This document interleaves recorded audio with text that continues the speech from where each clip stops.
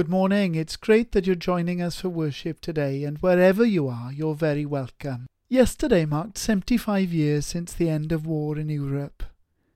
In a world more reluctant than ever before to accept the reality of sin, that was an opportunity to recognize that although human beings are made in the image of God and have an infinite capacity to do good and amazing things, we equally are capable of doing bad and evil things too.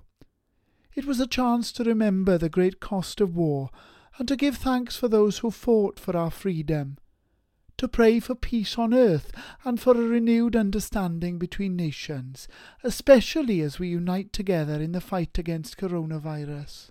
We may not have been able to mark the important occasion of VE Day as we'd hoped, but as the Queen reminded us on Friday, our streets were not empty.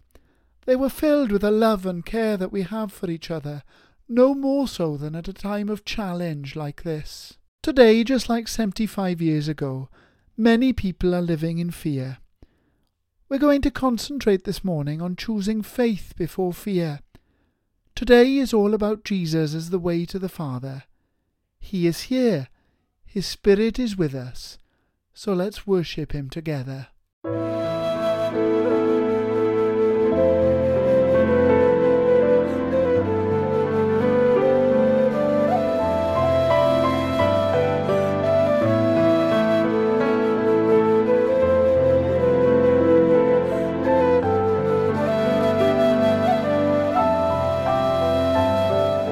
Spirit of the living God, fall afresh on me.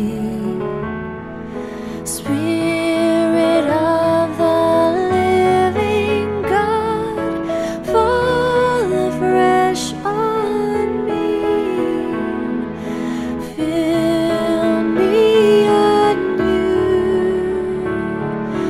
Fill me anew. Spirit of the Lord, fall afresh on me.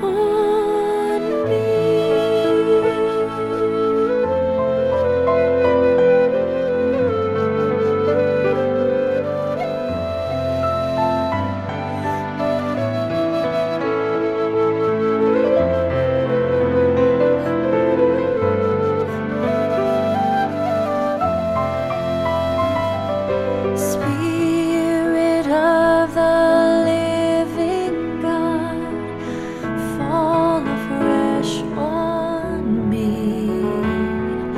Spirit of the living God, fall afresh on me.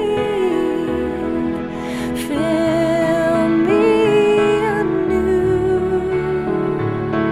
Fill me anew. Spirit of the Lord, fall afresh on me. Fill me anew. Fill me anew.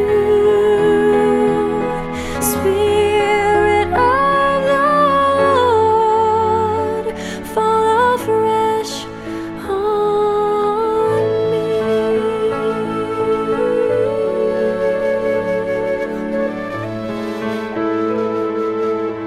Fall afresh on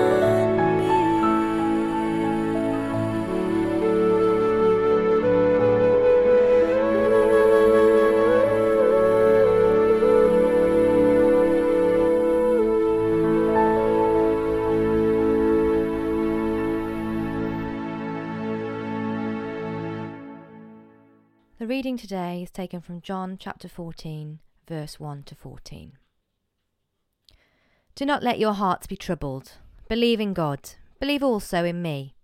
In my Father's house there are many dwelling places. If it weren't so, would I have told you that I go to prepare a place for you? And if I go and prepare a place for you, I will come again, and I'll take you to myself, so that where I am, there you may be also. And you know the way to the place where I am going. Thomas said to him, Lord, we don't know where you're going. How can we know the way? And Jesus said to him, I am the way, and the truth, and the life. No one comes to the Father except through me. If you know me, you will know my Father also. From now on, you do know him and have seen him. And Philip said to him, Lord, show us the Father, and we will be satisfied. And Jesus said to him, Have I been with you all this time, Philip, and you still don't know me? Whoever has seen me has seen the Father. How can you say, Show us the Father? Do you not believe that I am in the Father, and the Father is in me? The words that I say to you, I do not speak on my own, but the Father who dwells in me does his works. Believe me that I am in the Father, and the Father is in me. But if you do not, then believe me because of the works themselves. Very truly I tell you, the one who believes in me will also do the works that I do, and in fact will do greater works than these, because I am going to the Father.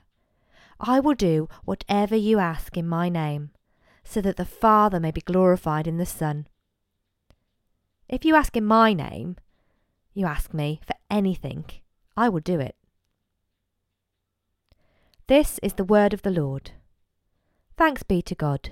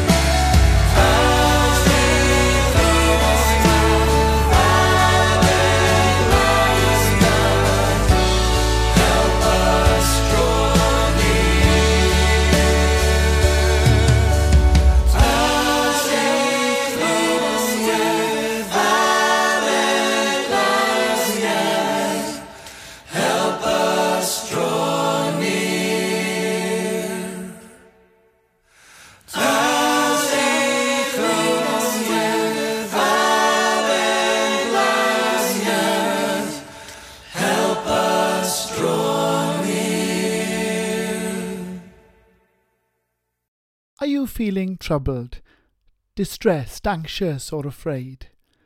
Jesus doesn't want you to be troubled, but to have his peace in your heart. In today's message, he knew that even though he would beat death on the cross, his physical life on earth was coming to an end. He was preparing to leave his disciples, and he was going back to his Father. The passage today begins in response to Peter's anxious question, "Lord, where are you going?" For him and for the other disciples, this would have been a terrible and confusing time, and we shouldn't underestimate just how troubled they would have been. They'd left everything to be with Jesus. In a while, they'd experienced the depths of grief following his death on a cross. Then, unimaginable joy and excitement when they realized that he'd risen from the dead. And, as if all that wasn't enough, he then tells them that he's going to be separated from them again. And yet, he says, do not let your hearts be troubled. Later in the passage, in verse 26 of the same chapter, Jesus says to the disciples that they don't need to be troubled or afraid, because the Holy Spirit, whom the Father will send in my name, will teach you all things and will remind you of everything that I've said to you. Peace I leave with you, my peace I give to you. I do not give to you as the world gives. Do not let your hearts be troubled, and do not be afraid. In this season of self-isolation and social distancing, many have shared with me how they feel alone, anxious and afraid. Yet, as Christians, we know that we're never alone. We know, just like those first disciples, that while Jesus may not be physically with us, he's actually never far from us. Jesus lived, he died, and he rose again before returning to heaven and leaving his Holy Spirit with us. This fact is crucially important. While the 12 disciples might have been comforted by, or even preferred to have Jesus' continued physical company with them, his return to heaven means that he's no longer physically restricted, no longer present with a handful of people at a certain time and in a certain geographical space. He's with everyone, anywhere, and at any time, and all we need to do is put our trust in him. That realization, knowing that Jesus is always with you, and experiencing the Holy Spirit's influence in our lives, can bring a deep peace to those who believe. We're never alone, never abandoned or forgotten. The Bible doesn't promise those who believe in Jesus a trouble-free life, but it does promise peace. In Welsh there are 2 words for peace, heddwch and tangnefedd. The first is an outward manifestation of peace, depending on what's happening in the world around us, on the absence of war or agreement between nations. But the second is a deep, inward peace that's present no matter what's going on in the world around us. It's that peace that Jesus offers. The promised gift of the Holy Spirit and the peace of Jesus are not simply for those first disciples. As we saw last week in Acts, Peter, one of the disciples, reminded us that the promise is for you, for your children, and for all who are far off. No matter who you are, what you've done or haven't done, no matter if you're rich or poor, whatever your gender or ethnicity, you too can know this peace in the name of Jesus. Jesus has a good plan for your future. There's plenty of room for you in my Father's house. I'm on my way to get your room ready, he says. Jesus is going not because he's had enough for the disciples, but to prepare a place for them in heaven. Until this point in John's Gospel, Jesus has focused on why and how we need to be rescued. Human beings are made in the image of an amazing God, so it shouldn't be a surprise that we have an infinite capacity to do good and amazing things. God is amazing and unique. So too are we. But we also have the capacity for bad, for evil and for rebellion towards God. The Bible calls this sin, and it's a barrier between us and God. God is holy, perfect and good, and can't be associated with it. The sin barrier was brought down when Jesus died on the cross. He is the bridge between us and God. He rescued us from sin. And the verses today show us what we were rescued for. An eternity in the presence of God, in a place where there is no longer pain or suffering or death. A place where life can be truly lived in the blissful presence of Jesus. This is a perfect comfort for a troubled people. Jesus reassures his disciples, and he reassures us by pointing us beyond our present everyday lives, however easy or difficult, to an ever greater future that is to come. He has good plans for your future. The next question from Thomas shows us that perhaps the disciples hadn't quite grasped where Jesus was going. "Lord, we do not know where you're going. How can we know the way?" Nevertheless, wherever he was going, they wanted to go with him. So Jesus moves on to tackle the subject of how we find our way to God. The answer is through Jesus himself. Jesus opens a way for you to know God. "I am the way, the truth, and the life. No one comes to the Father except through me." He is truth because his words are the Father's words, and his deeds are the Father's deeds. Everyone knows that I'm my Father's son because we look similar. Children often look like their parents, and they exhibit similar mannerisms too. So all that Jesus says about God is true, and all that he says and all that he does perfectly reveals the Father. Life is in Jesus, and since this life is eternal life, when Jesus says, "I am the life," what he means is that eternal life in relationship with God finds its source in him. If you want it, you must believe and trust in Jesus. Philip then jumps in and insists, "Lord, show us the Father, and that'll be enough for us." Philip, like so many of us, seems to want a unique one-off vision of God as proof of his existence. He wants to be taken to heaven for an exclusive viewing. Jesus' reply, "Don't you know me, Philip, even though I've been with you for such a long time?" It's a reminder that Jesus reveals God for us. Anyone who has seen me has seen the Father. If you want to know what God is like, then look at Jesus. Jesus tells Philip that if he's seen him, he's seen the Father already. He tells Philip to look at him and to believe in him and to listen to his words. Jesus' 3 questions to Philip. Don't you know me? How can you say, "Show me the Father"? And don't you believe that I am in the Father? They all urge him, and they urge us too to pay attention to Jesus' words and to believe. The phrase "seeing is believing" is wholly inappropriate when it comes to God. Because if a person believes in the words of Jesus, then they'll see the Father. So instead of "seeing is believing," we should actually say that hearing and believing is seeing. Trying to see God without hearing the words of Jesus and believing that they're true limits our understanding of God significantly. Attending church, singing hymns and regularly taking communion, although they're good things to do, they're just not enough if you want to be able to see and to experience God for yourself. Trying to see without hearing the words of Jesus is like owning a mobile phone without a SIM card. It just doesn't work. You may look as if you own a mobile phone, but the moment you try and use it, you just hit a brick wall. Reading your Bible and hearing the words of Jesus, seeing things through the lens of Jesus, is what lifts the scales from our eyes, and it enables us to see clearly.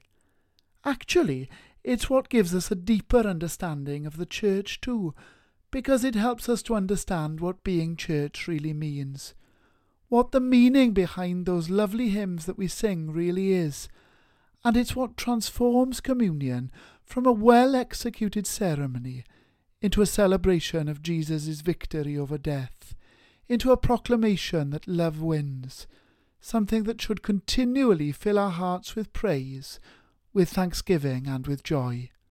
What Jesus says is the work of the Father. "The words I say to you I do not speak in my own authority.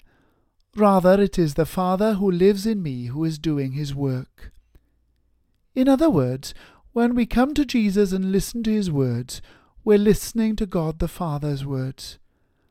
That's why Jesus commands us to believe in his words, or at least to believe on the basis of the works, all of the signs and wonders that he performed while he was with his disciples, and which John's Gospel records for us.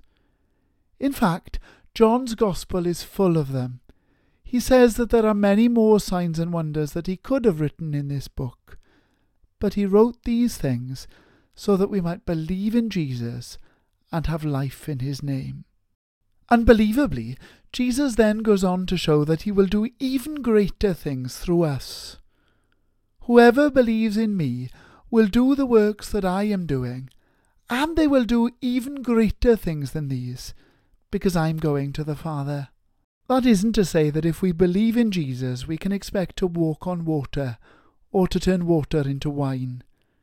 Jesus has been talking about belief in the one who sent him, about how his words are the words of the Father, and about how looking at him enables us to see God and to find life. His point here is that his disciples, and that's us, need to continue his work, sharing the words of the Father which accomplish the work of the Father, namely that people hear the good news and come to believe for themselves. In other words, that other people can know him and experience a personal relationship with God for themselves. Our great commission as disciples is to go and make disciples of others, and our willingness to be obedient to that commission will bring life to a far greater number of people than Jesus himself was ever able to reach during his earthly ministry. How on earth will this be achieved? Well, at least part of the answer is here in the passage. I will do whatever you ask in my name, so that the Father might be glorified in the Son. You may ask me anything in my name, and I will do it. Now, it's really important to understand this correctly. Jesus isn't saying that if you ask for the winning lottery ticket or for a brand new car, that it'll be given to you. That kind of ridiculously self-centered interpretation is prevented, I think, by two qualifying remarks. In my name, and so that the Son might bring glory to the Father. So the things that we ask for must be in accordance with the character and teachings of Jesus. He will answer prayer through which his Father, that's God, is glorified. Jesus' guarantee of answered prayer is restricted to prayer that brings glory to God, not all prayer for happy, wealthy or trouble-free lives. Sadly, that won't always be a reality this side of heaven, which is why knowing that Jesus is with us and that we can have his peace is such a comfort. Sometimes it can make no sense to us why our prayers aren't answered the way that we'd expect them to be. We can obviously see that God could have been glorified through them, but instead we're left hurting and questioning as to why the answer was so different to what we'd expected from God. In the midst of the coronavirus, some families will be experiencing jubilant amazement because loved ones are making miraculous recoveries. Others, on the other hand, will be on first-name terms with funeral directors. This side of heaven, unanswered prayer can make no sense. I find it helpful to remember that life is often like a beautiful tapestry. We're living on the messy backside of that tapestry, with all the loose, unattractive strands on show.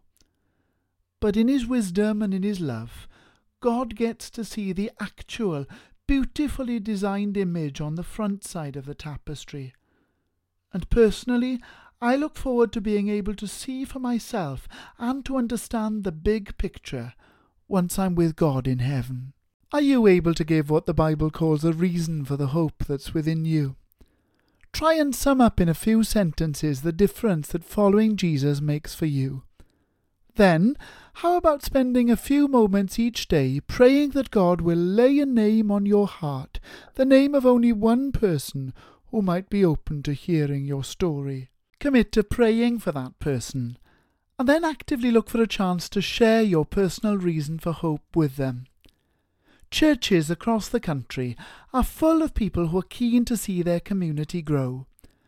The good news is this: we have a cast-iron promise from Jesus himself, who says that they can and they will grow. But it's up to us. It doesn't happen by accident. We have to be focused about our Father's business, every single one of us. People can argue with you about the ins and outs of the Bible, about what it means and how you understand it. But your personal story is rightfully your story to share. Stories are powerful, and that's why the Bible is full of stories.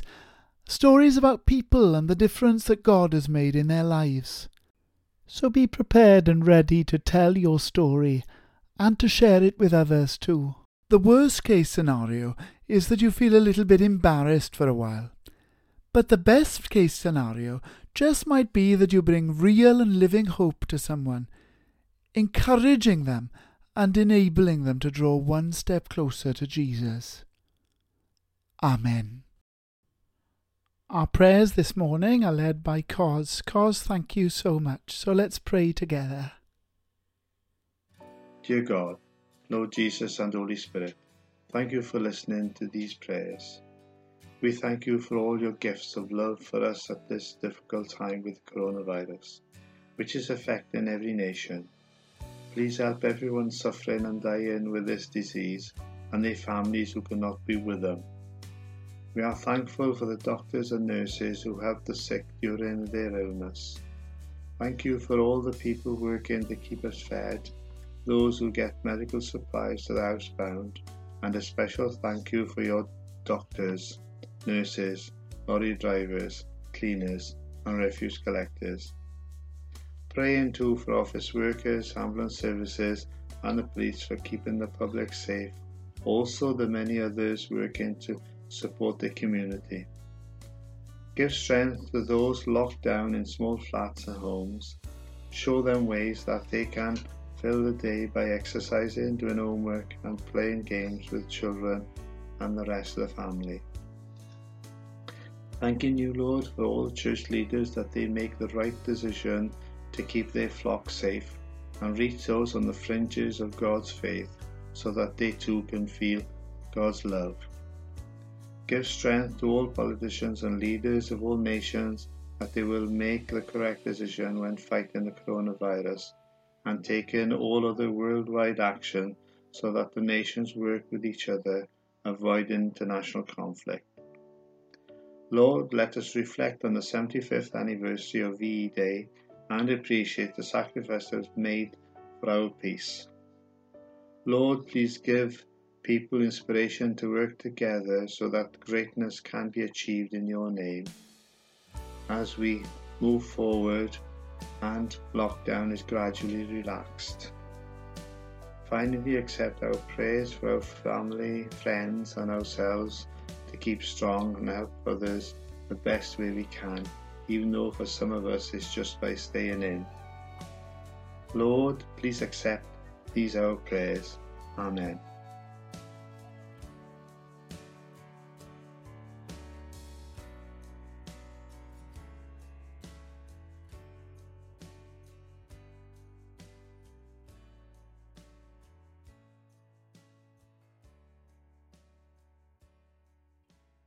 So now may the peace of God, which passes all understanding, keep your hearts and your minds in the knowledge and love of God and of his Son, Jesus Christ our Lord. And the blessing of God Almighty, the Father, the Son, and the Holy Spirit, be upon you and remain with you always. Amen.